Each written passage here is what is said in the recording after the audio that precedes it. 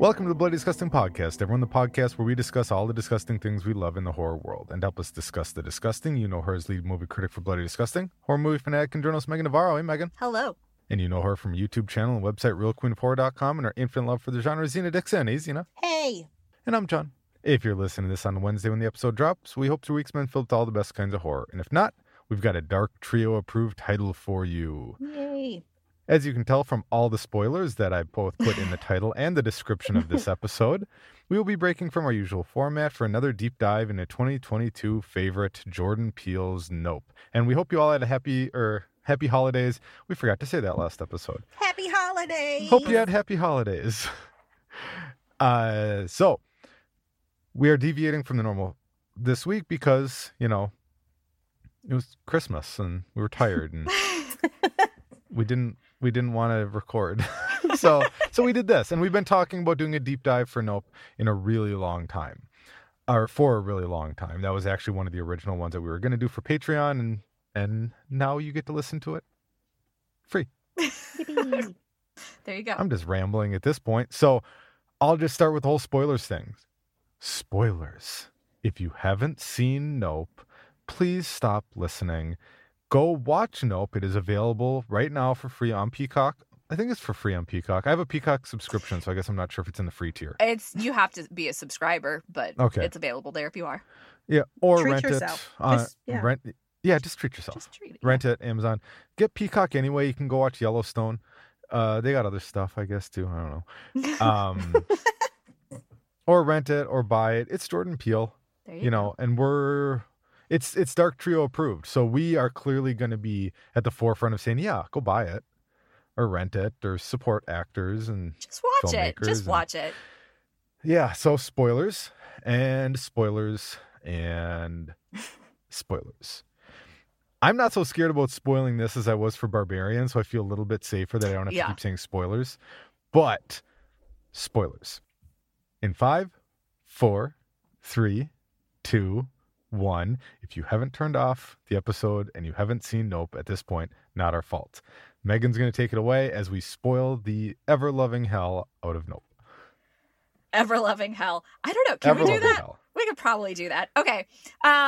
So this leading into Nope, very mysterious marketing, right? Even the trailer that debuted at Super Bowl gave nothing away, sent fan theories into overdrive. So many were positive that Nope was an acronym from Not a Planet Earth.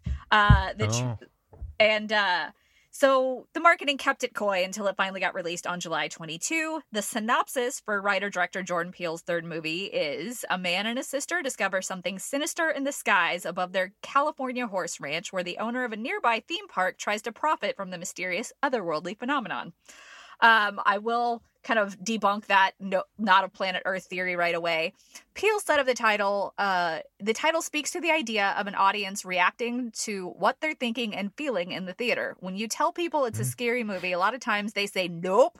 So I want to acknowledge those people with the title and bring them in. This is about the person who thinks they don't love horror movies to show them that maybe they do. Aww. So I actually wanted to start by asking how you both feel about alien and extraterrestrial movies. Do you find them scary? Zena, do you find Alien? I do not. I don't always watch them a lot, but whenever I do, I always have like a good time with it. The idea of it is scary, but it's not the one, like it's not the subgenre that really scares me or even speaks to me. Yeah, not that it's bad. It's just it's not always my go-to. Would you? Yeah. Oh, just a quick follow-up for Zena real quick. I'm like just curious if, or maybe this applies to both of you. I'm just curious if you would have been a harder sell on Nope going in if it wasn't Peele. Like if it was just an alien movie. So I don't know. Because I really like him, I think that I had more of a I was more drawn towards it more. And plus, I'm big on marketing, so I kind of like the mystery. Who, of course, you're going to want to know. Yeah. You know, that's what keeps people enticed. Like, I have people who don't even like horror, or they say they don't like horror, but they've heard about Nope, and they were all over the trailer, and they were trying to figure out the poster, and you know what I mean? So that's just really great. It's like, I feel like it's a great conversation starter. And I feel like with a lot of his movies, that's how it is. John, are you an Alien kind of guy? Generally, no. I like sci-fi just fine. Right. Aliens don't particularly scare me. It has to be a pretty outstanding horror movie for aliens to scare me, like the original Alien. Mm-hmm. Like I can genuinely, if I turn the lights off and I watch Alien, I still know what's happening. It's still like, oh God, this still works on me. But for the most part, also because I don't believe in aliens, that I'm like, it's more fabrication. Mm-hmm. Like I can be more scared by Freddy Krueger by the idea of like the fantastical, like demonic, something like that happening more than I can for aliens. Yeah. So, but if it's like Psycho Gorman, yeah, it totally works. Not scared, love it. Not scared. So the concept of aliens, I remember when it was kind of first revealed before the movie was actually out that, you know, you realized that it was aliens. I was kind of like, how is he going to do aliens? Like I was apprehensive, but it's Jordan Peele. Right. You know, like he hadn't done wrong by me yet. And to your question about if it wasn't Peele, I think if it wasn't Peele, the marketing would have been different. Probably. And to Zena's point, the marketing did sell me on the concept of aliens more, where I'm like, all right, well, what's he going to do with it? Yeah. Like, let's check it out. Right. But, you know, if I had watched a movie that had been a traditional trailer cut type trailer of what we see in the movie, I might have been like, like I might have been like, all right, sure, I'll check it out on streaming, maybe. I was definitely more intrigued because it was Jordan Peele and because of how they marketed it. Yeah. I'm of the same boat. Not normally, aliens are not at the top of my horror favorites list. Don't find them scary necessarily. There are a few that obviously are. I mean, I think Fire in the Sky builds to a pretty incredible ending, but mostly I'm like, yes. Meh. But yeah, I was also like, all right, let's see what Jordan Peele has, and I'm obsessed with the mystery. I have no idea really what to expect going in, because the Fourth Kind was kind of scary. Yeah, in its own way. Yeah, because the mix of real footage and everything like that helped really lend a little bit of not credence, but you know, it grounded it. Yeah, more, and I think that's the difficulty is grounding aliens to have that type of connection. We will have to get into how that applies to Nope shortly. Yeah, I just watched an interview with Jordan Peele and Keegan-Michael Key, and they were talking about their new animated. Oh, Wendell and Wild.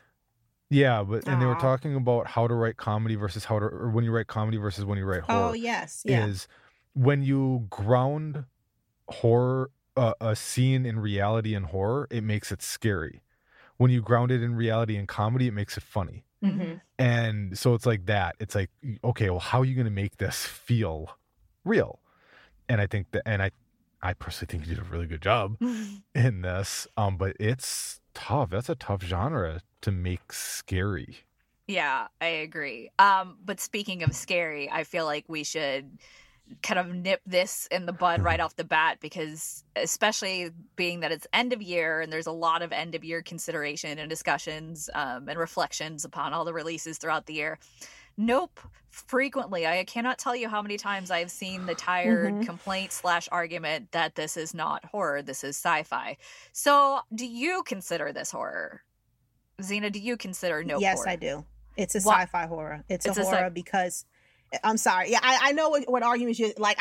I'm not trying to fight you. It's everybody. Oh else. no, I know you're not. Bend away. Zena's got her hands up. Get She's on ready the to podium. start throwing. Get on that podium. It's just, Tell them. You know, School them. we had this conversation before many times, and I'm so tired of having this conversation because every couple of weeks there's someone that's saying something.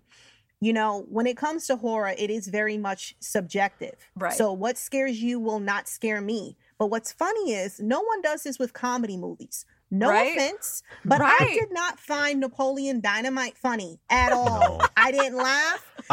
Thank you, Zena. Thank you. it is so hard for me to convince people my so age annoying. Like people always, let's watch it. No. So it's kind of like, it doesn't mean just because I don't think it's funny that it's not a comedy. You get what I'm saying? Right. So that's my argument right there, because I always see people, I will see on Twitter at the time, people arguing with themselves or each other, just basically saying how it's not a horror because, it is more alien based. It is more this, it's more that. Guys, did you miss the scene? Again, and John already said this, so I can say what I want. Did you all miss the scene? First off, with the angry, well, he wasn't angry, with the chimpanzee, okay, ripping off people's faces. Then on top of that, there was a house of blood, literally. What are you talking about? One of the best scenes of the year. The best. And so it's that's why I feel that it's a horror. Yes, it could be horror, it can be other things, okay? There could be horror comedies. There could be horror romances, horror dramas. This one just so happens to be like, a little sci-fi. There's nothing wrong with that. So please go argue with the wall. Thank you. That's my answer. I think it's a good one. Do you have any add-ons? The first time I watched this, I wasn't sure. Okay. We're going to fight. Because I said the first time I watched I'm sorry. Because I was just witnessing it. I was just watching it. And it took me... I rewatched it today so I could be more fresh in the front of my mind. And it's a lot more suspenseful and tense than I necessarily remember the first time, because I was kind of like... I was more thinking, what's next, Mm-hmm. instead of being in the moment of the scene. But most of the scenes are filled with tension and suspense. I mean, God, even when he's on the set holding the horse, and these jackasses are going to do something wrong to piss off that horse. And I'm waiting for the horse to kill someone like the monkey did at the very beginning, like kick someone in the head. And like his dad, like taking a nickel to the eye.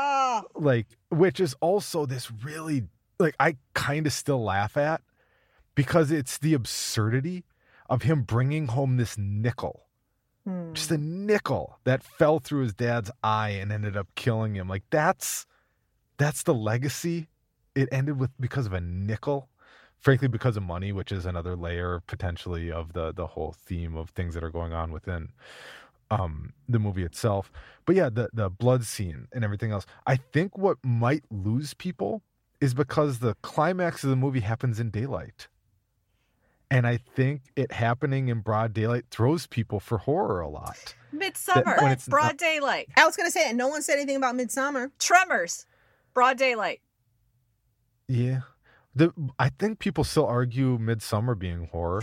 I'm gonna nip it in the bud, because I think we're all unanimous on this. And if you don't want to listen to the Dark Trio, that's fine.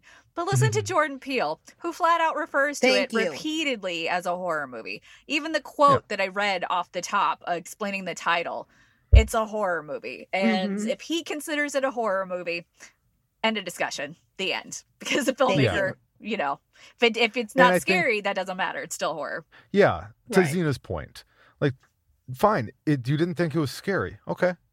And yeah. Do we really want to start listing all the horror movies we've watched that didn't scare us? Quite a few. What an exercise in futility. Yeah. Right. But like I said, I just noticed that people don't really do that with any other genre. Yeah. Especially comedy. No. And it's just like I said, there's a lot of comedy movies that do not make me laugh at all. I don't even crack a smile, but it doesn't mean that it's not a comedy. Right. Well, I think the bar that Jordan Peele set with his first two films has made people that much more hypercritical of it. That you're going to get the naysayers that much, like, more aggressive at that point. There's also splitting hairs when you kind of create a genre bender, when you have like a little bit of a Western tinge to it, and you have a little bit of like sci-fi. So like then people get super like rigid with their boxing.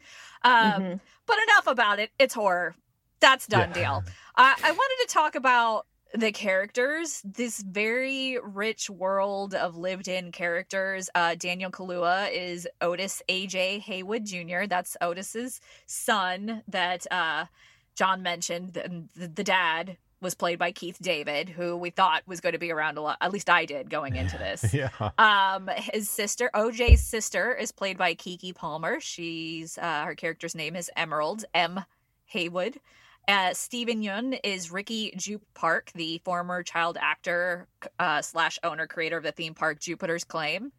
Other standouts, obviously Brandon Perea as Angel Torres, the fry salesman. Love him. Michael Wincott as a renowned cinematographer, Antlers Holst.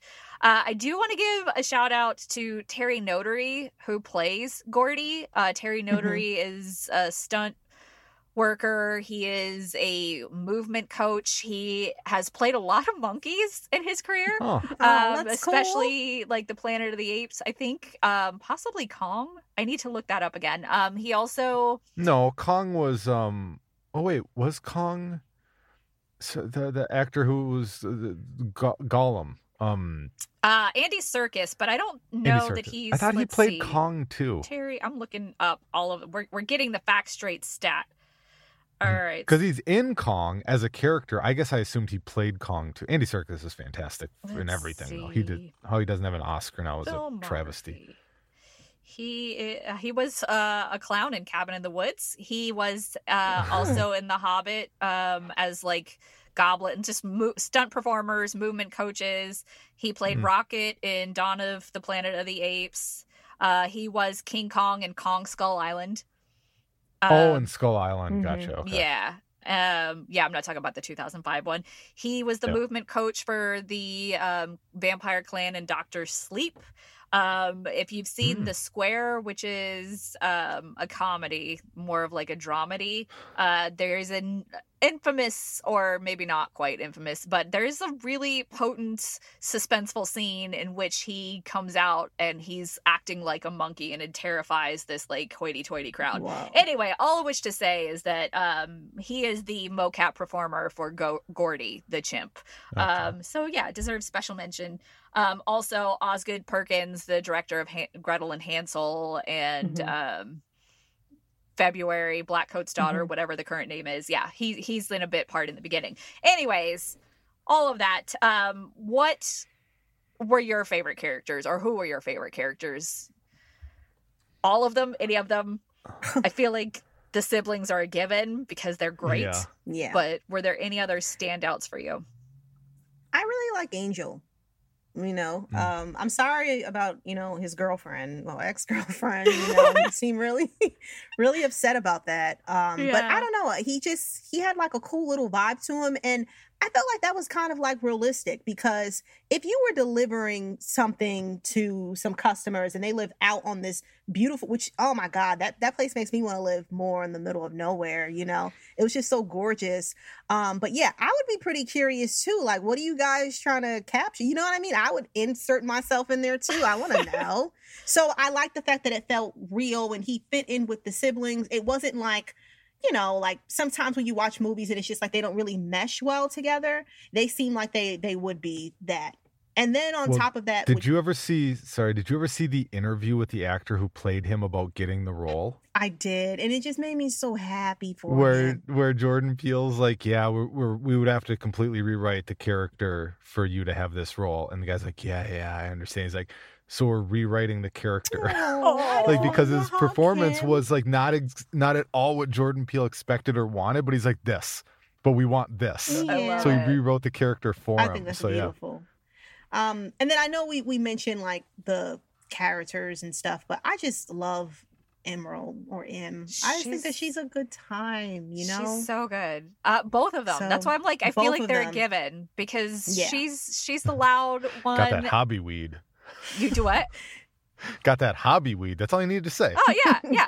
It is the sibling bond and how different they are from each other, but they're so, they feel like family. That's a genuine sibling bond there. But as great as she is, I also feel like it's so easy to dismiss Daniel Kaluuya's, like, he's got a trickier role as the straight man that's more so introverted and quiet. So I adore them. But John, Daniel Kaluuya has the greatest stare He does. in cinema history. No matter what movie he is in, if it is Nope, if it is Get Out, if it is Sicario, he has the most penetrating stare, but without staring you down. Can we talk about how diverse that stare is, though? It's amazing. Yes. Just like wordless. And it's like, it could be scary, it could be intimidating, it could be sorrowful, Mhm. it could be hilarious. There is a moment where he's just staring at his sister, and it is like he's not saying a word, but he's like, my damn sister. Yeah, it is his what he delivers without, like, his wordless performances are absolutely fantastic.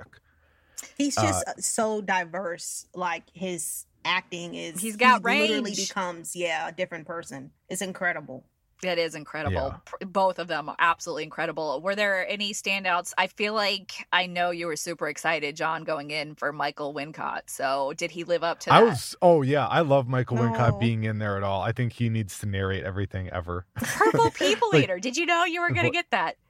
Oh my God. It's just, he's so fantastic. I love him, even as little as he's actually in the movie. I loved him in there. Keith David, anything that he can show up in. I love Jupe. Like, what's the actor's name? Stephen Yeun? Are you Stephen talking about Yeun. the kid version or the adult version? The adult version. Yeah, Stephen Yeun. He, when you're first really introduced to him and he takes you into the little memorabilia room and he sits cross-legged and he's telling you about how Saturday Night Live, they nailed it. His delivery is so authentically inauthentic. He did it perfectly. He did it like a failed child actor trying to relive that glory and soaking in the attention of someone who recognized him. Mhm. And he did it so perfectly, because I'm listening. I'm like, I don't believe any of the words this guy's saying. Oh my God. Like, you know how hard that is to authentically deliver an inauthentic speech? Like, that's like different layers. Like, he did such a fantastic job with that character and all of his deliveries. Trying to yell about the horse statue. Like, practicing his speech, just being confused, like when there's the actual presentation and Jean Jacket appears and everything else. And my fan theory that this is actually all Jupe's story and everyone else is just spectators. Ooh. Because everything actually is surrounding him, and it's his actions. His actions, I think, set actually everything into motion in the first place. Everyone else is just dealing with it. But I found myself when I was rewatching, like watching him and being like, oh my God, like everyone's in this is really good. Mhm. But I was really drawn to his performance this time. Like he's really pulling it off as this guy who's trying to be something he never was, but thinks he could have been. Like, I loved it. I thought it was amazingly layered.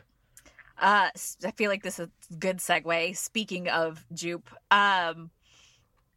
his story is what kicks off, obviously, the movie. I was Mhm. not personally anticipating a movie that I thought was going to be about aliens opening with this vicious animal attack. Yeah. So Ricky Jupe's story is kind of the inciting event, so to speak. I mean, he's the reason why this thing is hanging around. At least we're theorizing this based on what we've seen. But it's also a parallel to the Haywood family. I mean, they're next door neighbors. So it's like how he relates to animals is shown through Gordy and his current handling of it. And it's vastly different than how, Emerald and OJ have this. So I was curious of your thoughts about the parallels there and how they connect, what your kind of read on that was. I know John kind of touched on it a little bit about how his theory is that this is Jupe's story, but I'm curious, if you have any other thoughts on that, or Zena, what your kind of theory is or read is. I never looked at it that way. Okay. But I think that's a cool angle, like, to look at it, because kind of like what you said, I was not expecting that opening. No. Like, at all. And it completely threw me through a loop because it was shocking. It was brutal. And then from there, then it, it switches up, and then we're someplace calm. Like, wait, what? It just, just switched it up. But no, I never really thought about it, honestly. I thought about this the first time I watched it. I thought about it even more this most recent time I watched it. And maybe I'm totally misreading it, but I watched this entire movie as man's inability to control like nature, despite us constantly trying to control nature. Because so you have Gordy, chimp goes crazy, paralleling what we've seen in the ripped from the headlines, that woman in Florida who had a chimp and lost her face, and the actress from the beginning who lost her face appears at like Jupe's show later, so you see that parallel. The horse, like when they first bring it to the set, people not even having any concept of how to even act around this horse to begin with, to the point where it freaks out because they want to use it, but they don't know how to be around it. Yeah. Then you've got Jupe, who thinks he can control Jean Jacket or thinks he understands it, when in reality he's just been feeding it and eventually just pissing it off by staring at it. And it's just like, it's this constant like, oh, we got this, like we can control this. It's like, no you can't. Like, it's wild, these are animals, they're all animals, and at best you can live with them, like, and like M and Daniel Kaluuya's character, OJ, thank you. The young run, OJ run. I was just like, oh God. Or at the very beginning on the set, he's like, what's your name? OJ. And the white woman just going, OJ? Your name's OJ? Like, yeah, Otis Jr. And it's just how nervous the white people were to deal with the black guy named OJ. Terrible. And it was just like, it was just this constant attempt for man to try and control and capture and tame, and failing utterly. And I loved it. I was like, oh God, yeah, good. We're stupid. We think we're smart. We're not. Yeah. For me, it was more of a metaphor, the animals, all within this Hollywood system that chews people up and spits them out. And you see that, like, with the opening scene, that changed Jupe's life. It traumatized him clearly, but then he kind of years later removed for it. He's filtered this through the prism of pop culture. This is now part of pop culture. It's SNL skits, it's Mad magazines. So he's relaying it with that kind of laissez-faire attitude. But then inside you see flashbacks to like how horrific that was. But he never learned from that. He was a child, so he never connected. And so he's treating this thing in the sky the same way that, it's like the flashbacks with Gordy ended with an almost fist bump. So he's kind of treating it the same way. This is spectacle. Like, he's got this theme park trying to chase the fame of his youth and kind of capitalize on it. And meanwhile, you've got this family struggling next door that they can't pay their bills. OJ is not extroverted enough to get those gigs. His sister is not really like as prevalent in the family business. They're kind of outsiders looking in. And I think it's fascinating when you see like everything. Like, you look at the flashbacks, and this is where production design really, like, got me good, because those flashbacks, you're looking at the monkey and you're looking at the horror of it, but then you start looking at when Jupiter's Claim is doing the Star Lasso experience, and it's got the aliens, and how much those aliens are designed to look like the cameras from his youth on the day of that set. And then you think about, like, you've got the TMZ guy who is willing to die to get his footage, and you've got the cinematographer who is willing to die to get the final like piece de resistance of his career. And it's so much of it is like, here's the animals and how we treat them, and here's like, it's all for the sake of spectacle, and how those overlap in this kind of weirdly poetic way. See, I treated the TMZ guy as the hubris of media, of being like, I'm not in danger. Right. I have a camera. Like, the public has a right to know I can do whatever I want. And it's not that he's willing to die. It's that he's so full of hubris that he's going to go into something he knows nothing about. But even because he thinks he deserves to be there. Even as he's like back broken on the ground, he's like, get the camera. So, at some point, it's like all for the sake of spectacle and getting like that Hollywood, fame and, chasing it. Making money. Yeah, making it. And it's nobody's realizing that they're dealing with animals here. It's all for the sake of spectacle. And I'm sorry, I was just going to say real quick, kind of going back to Jupe. Yeah. I feel bad for a lot of people, and we'll go into more detail about it, but I feel bad for him, because it just seems like, from the outside, it seems like he's successful. And not saying this with all child actors, but it was just kind of like he went through something super traumatic. And he never, kind of like what you already said, he never dealt with it. And it just seems like it was in him. We kind of saw that on his face, afterwards. And it's just sad to see. And even with, we were talking about the TMZ guy, this is kind of like jumping ahead. I feel like the TMZ guy is kind of no different than OJ, than M, than Angel. Because it's just like they're trying their best, to get that shot. And it's like, for what? What are you trying to secure? Like, I'm not saying they want to be famous, but they want something. They want money, which is understandable. I'm not saying you shouldn't chase something, but it's just, even when I think about this, because we working with our podcast, this is content, in a world full of content, it's very sad that like the dude was like literally risking his life to get some content. And I felt like even with, the siblings and Angel, they're doing the same thing. But I think in OJ's case, to me, it just seemed like he really didn't have more that he wanted to live for other than his family business. And then the fact that he saw what happened to his dad, which is like, so to me, like that to me was so shocking.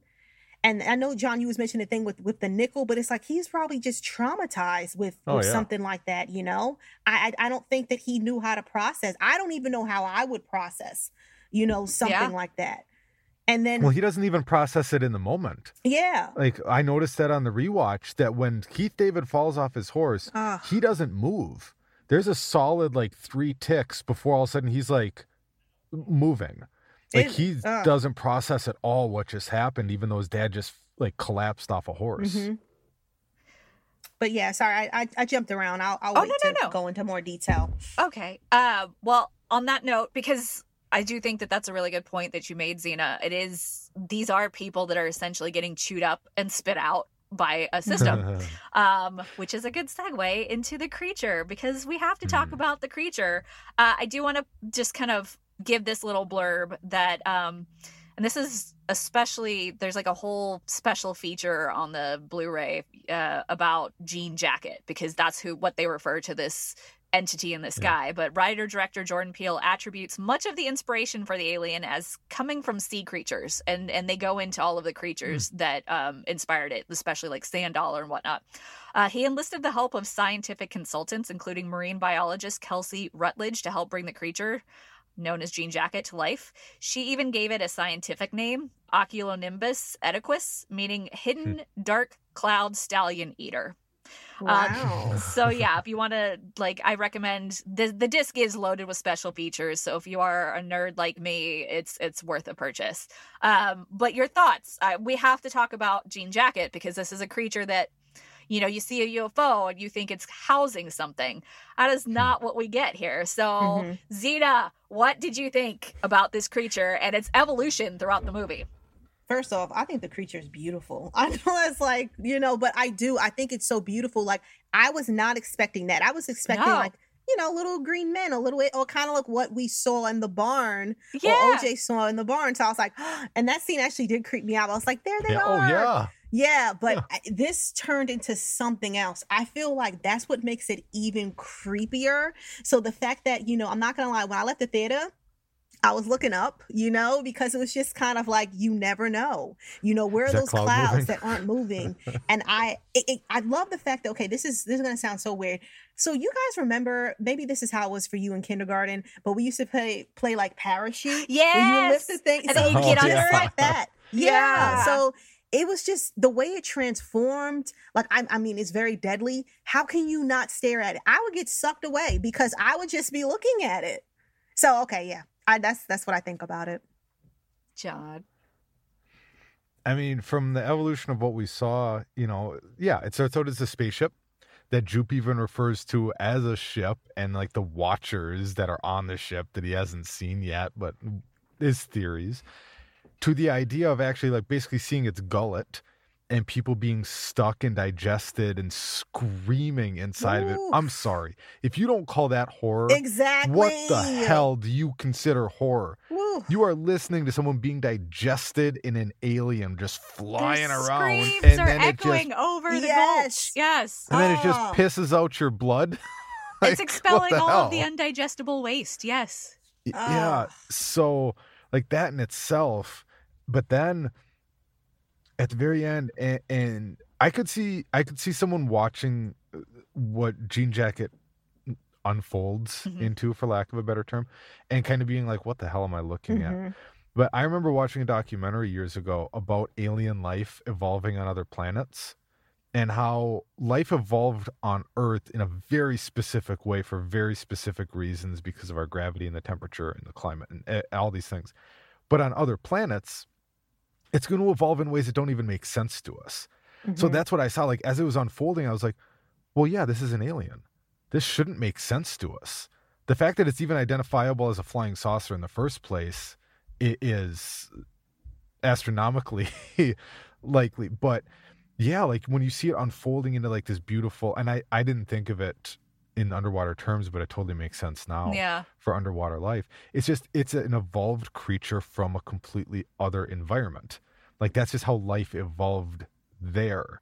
So you're just like looking at this thing where your mind can't even wrap around what it's looking at because we don't have anything like that here. And that is alien. That's a definition of alien. Right. Like it's not supposed to be familiar in the least. So I thought it was a really bold choice to do. And at the same time, I think it was absolutely the right choice to do. It shouldn't be familiar. It should be alien. John touched on this earlier, so I want to ask it now. Did a rewatch kind of alter your perspective on the movie? Or did you maybe notice details? I mean, I'm sure the obvious is yes, you notice details upon a rewatch. Like, for example, having watched it a second time, or actually watching it in preparation for this episode, I noticed the opening kind of funnels us through what looks like a camera. And then it opens to, at the other end of this like camera zoom, it opens us to The Horse in Motion by Edward Muybridge, which is considered the first, M explains this on set. But it wasn't until this, like my subsequent watches that I realized that's the inside of Jean Jacket. Yeah. And that's that like the people float past that. Yeah. And there's horses at the other end. And it's like alluding to this thing eating horses later. And I was just like, that's so brilliant. Or even like noticing that the Jupe subconscious has designed the Star Lasso experience and the merchandise and whatnot. So I'm curious, like, Zena, did you pick up on things that you were like, whoa, I didn't catch that the first time? Or was your perspective or appreciation deepened in any way? So when I first watched it, like many of you, like everybody, we're not mind readers. I didn't know what to expect. Right. And I was like taking it all in. The second time I watched it, I'm not going to lie, it just made me sad. And I feel like I'm always telling you guys like that it makes me sad. So it's not that I hated the movie. I think it is like brilliant. I feel like Jordan Peele, he's truly a genius. Like I love his vision. But it just made me sad because, when you see who is, it's kind of like, okay, so with Jupe as an example, he was like a, kid actor, right? Mm-hmm.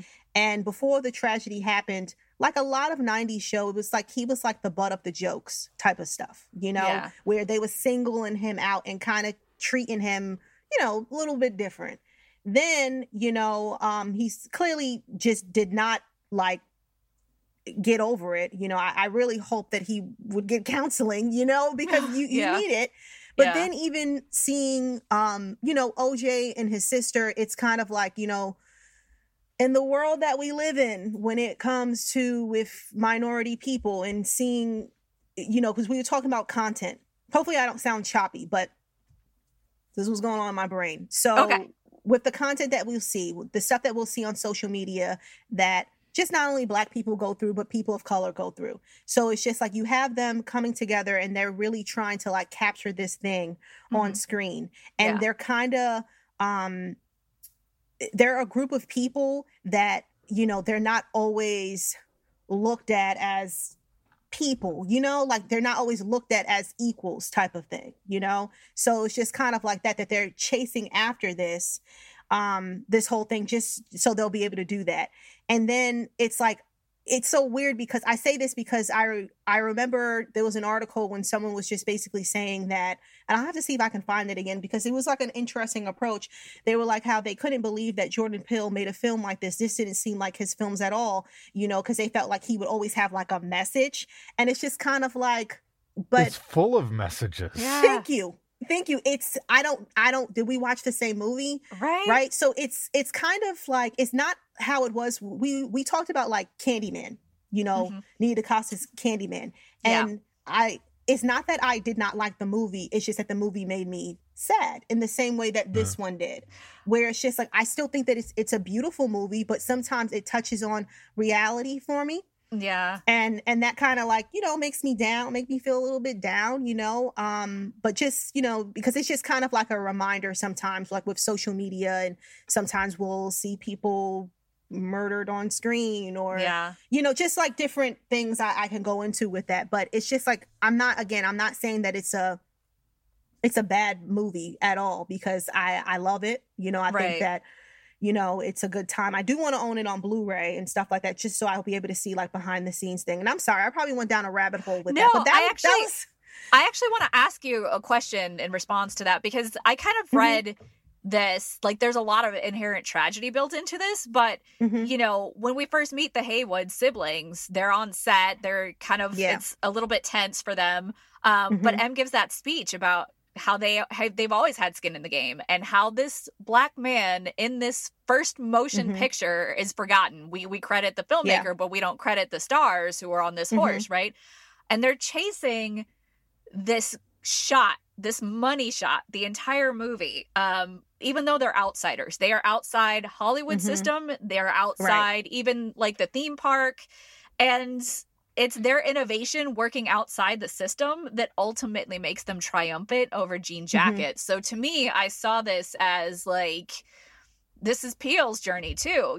Like people did not think of, and he's making horror movies first and foremost for Black people. And if anybody else likes it, great. So I kind of saw that as a parallel even outside of the movie. So I kind of thought it was a happy ending. And I don't know if that I love the ending. I feel like the ending is very much a happy ending. I know more people wanted more. I didn't want any more. I didn't want to see any more with it. I'm just happy that they were able to like get that shot and that OJ is okay. Even though some people were saying, no, she was daydreaming. Stop it. He's alive. He's alive. Yeah.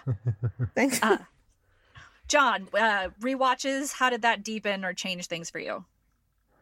I mean, it kind of added layers to, again, my perception of like our concepts of control and controlling, like Michael Wincott, the constantly watching the footage of the bugs.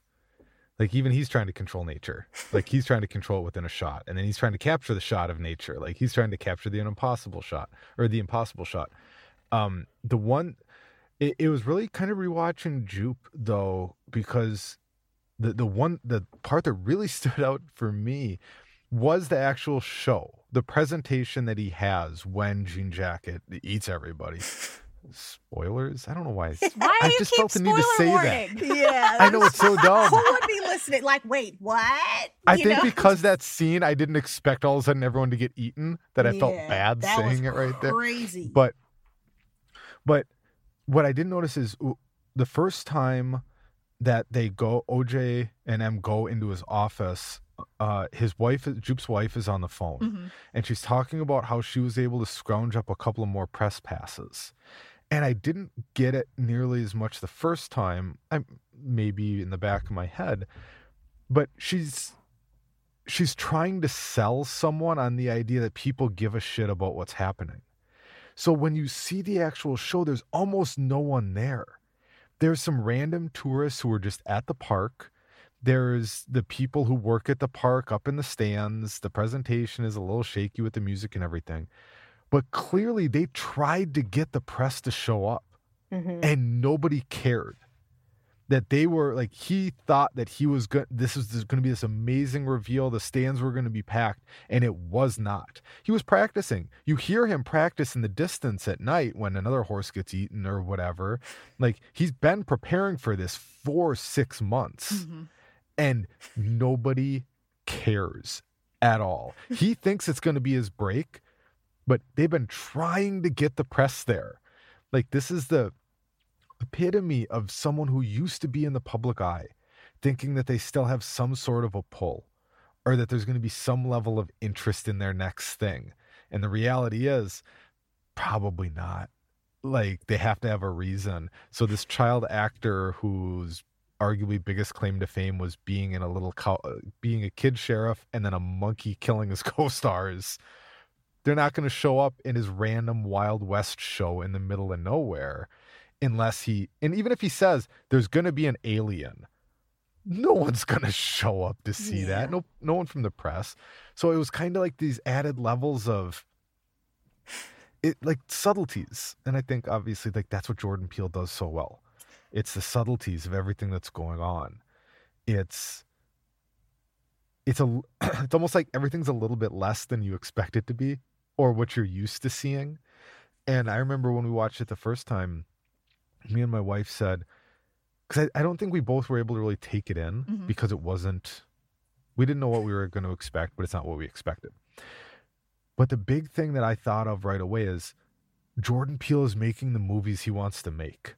And that, more than anything else, is amazing, especially in this content climate full of superheroes and sequels.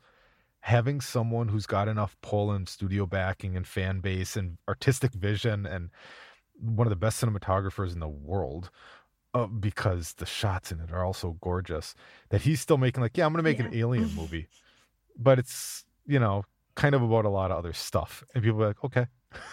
Like, that's amazing. I'm sorry, just real quick. I was giggling because you said that Jupe was practicing in the night.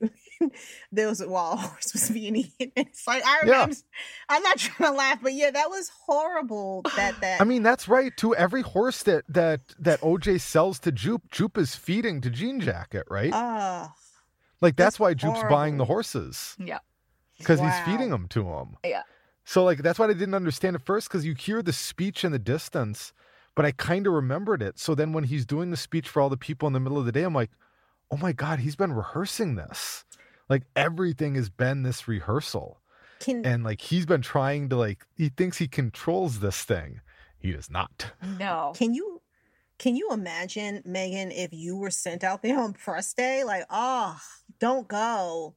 To the event. You find another reason. Yeah. No, but I will go to Universal Studios to take a look at the recreation. Obviously we could be here all night unpacking this movie, because there is a lot going on. There's different themes at play. There's different interpretations at play. There's so many details happening. But we will stop there. Yeah, it's a lot. It's if you've only seen it once, I do highly recommend watching it again. I feel that way about all Jordan Peele's movies, though. Frankly, I feel that way about a lot of horror movies in general. And I think, to Zena's point about the feels, that's when the feels do hit. Yeah. Because you stop being a spectator and seeing what's going to happen next. And then you start seeing, like what I said before, grounding the horror in reality, makes it scary. But horror gets sad, too. Yeah. Like when you ground it in reality. Horror very rarely gets happy when it's grounded in reality. So it's feels, and in a way that I don't think I didn't feel with Get Out or Us. Right. It was very different for a lot of reasons, which is also just fantastic filmmaking when you can recreate yourself that way. Can I ask a quick question? And I don't know if we were going to just real quick. We probably talked about this when we weren't recording, but how would you guys rank Jordan Peele's movies? Where does this one fall? I was afraid you guys were going to ask this. Yeah, I know. I was like, I don't know. I don't know. Okay. Do you want to go, John? I have to rewatch Get Out. I own Get Out and I've only seen it once. It's just one of those that I keep forgetting to rewatch. I'm maybe unpopular opinion. Right now, I think it's Us, Nope, Get Out. Not because I don't like Get Out. Mm-hmm. I just like the other two for different reasons. Right. Okay. Oh gosh. This is hard, but I kind of think it's gonna be Get Out, Nope, Us for me. And they're all super fighting neck and neck. Yeah. They're all accomplished filmmaking, but they all deliver very different experiences. So yes.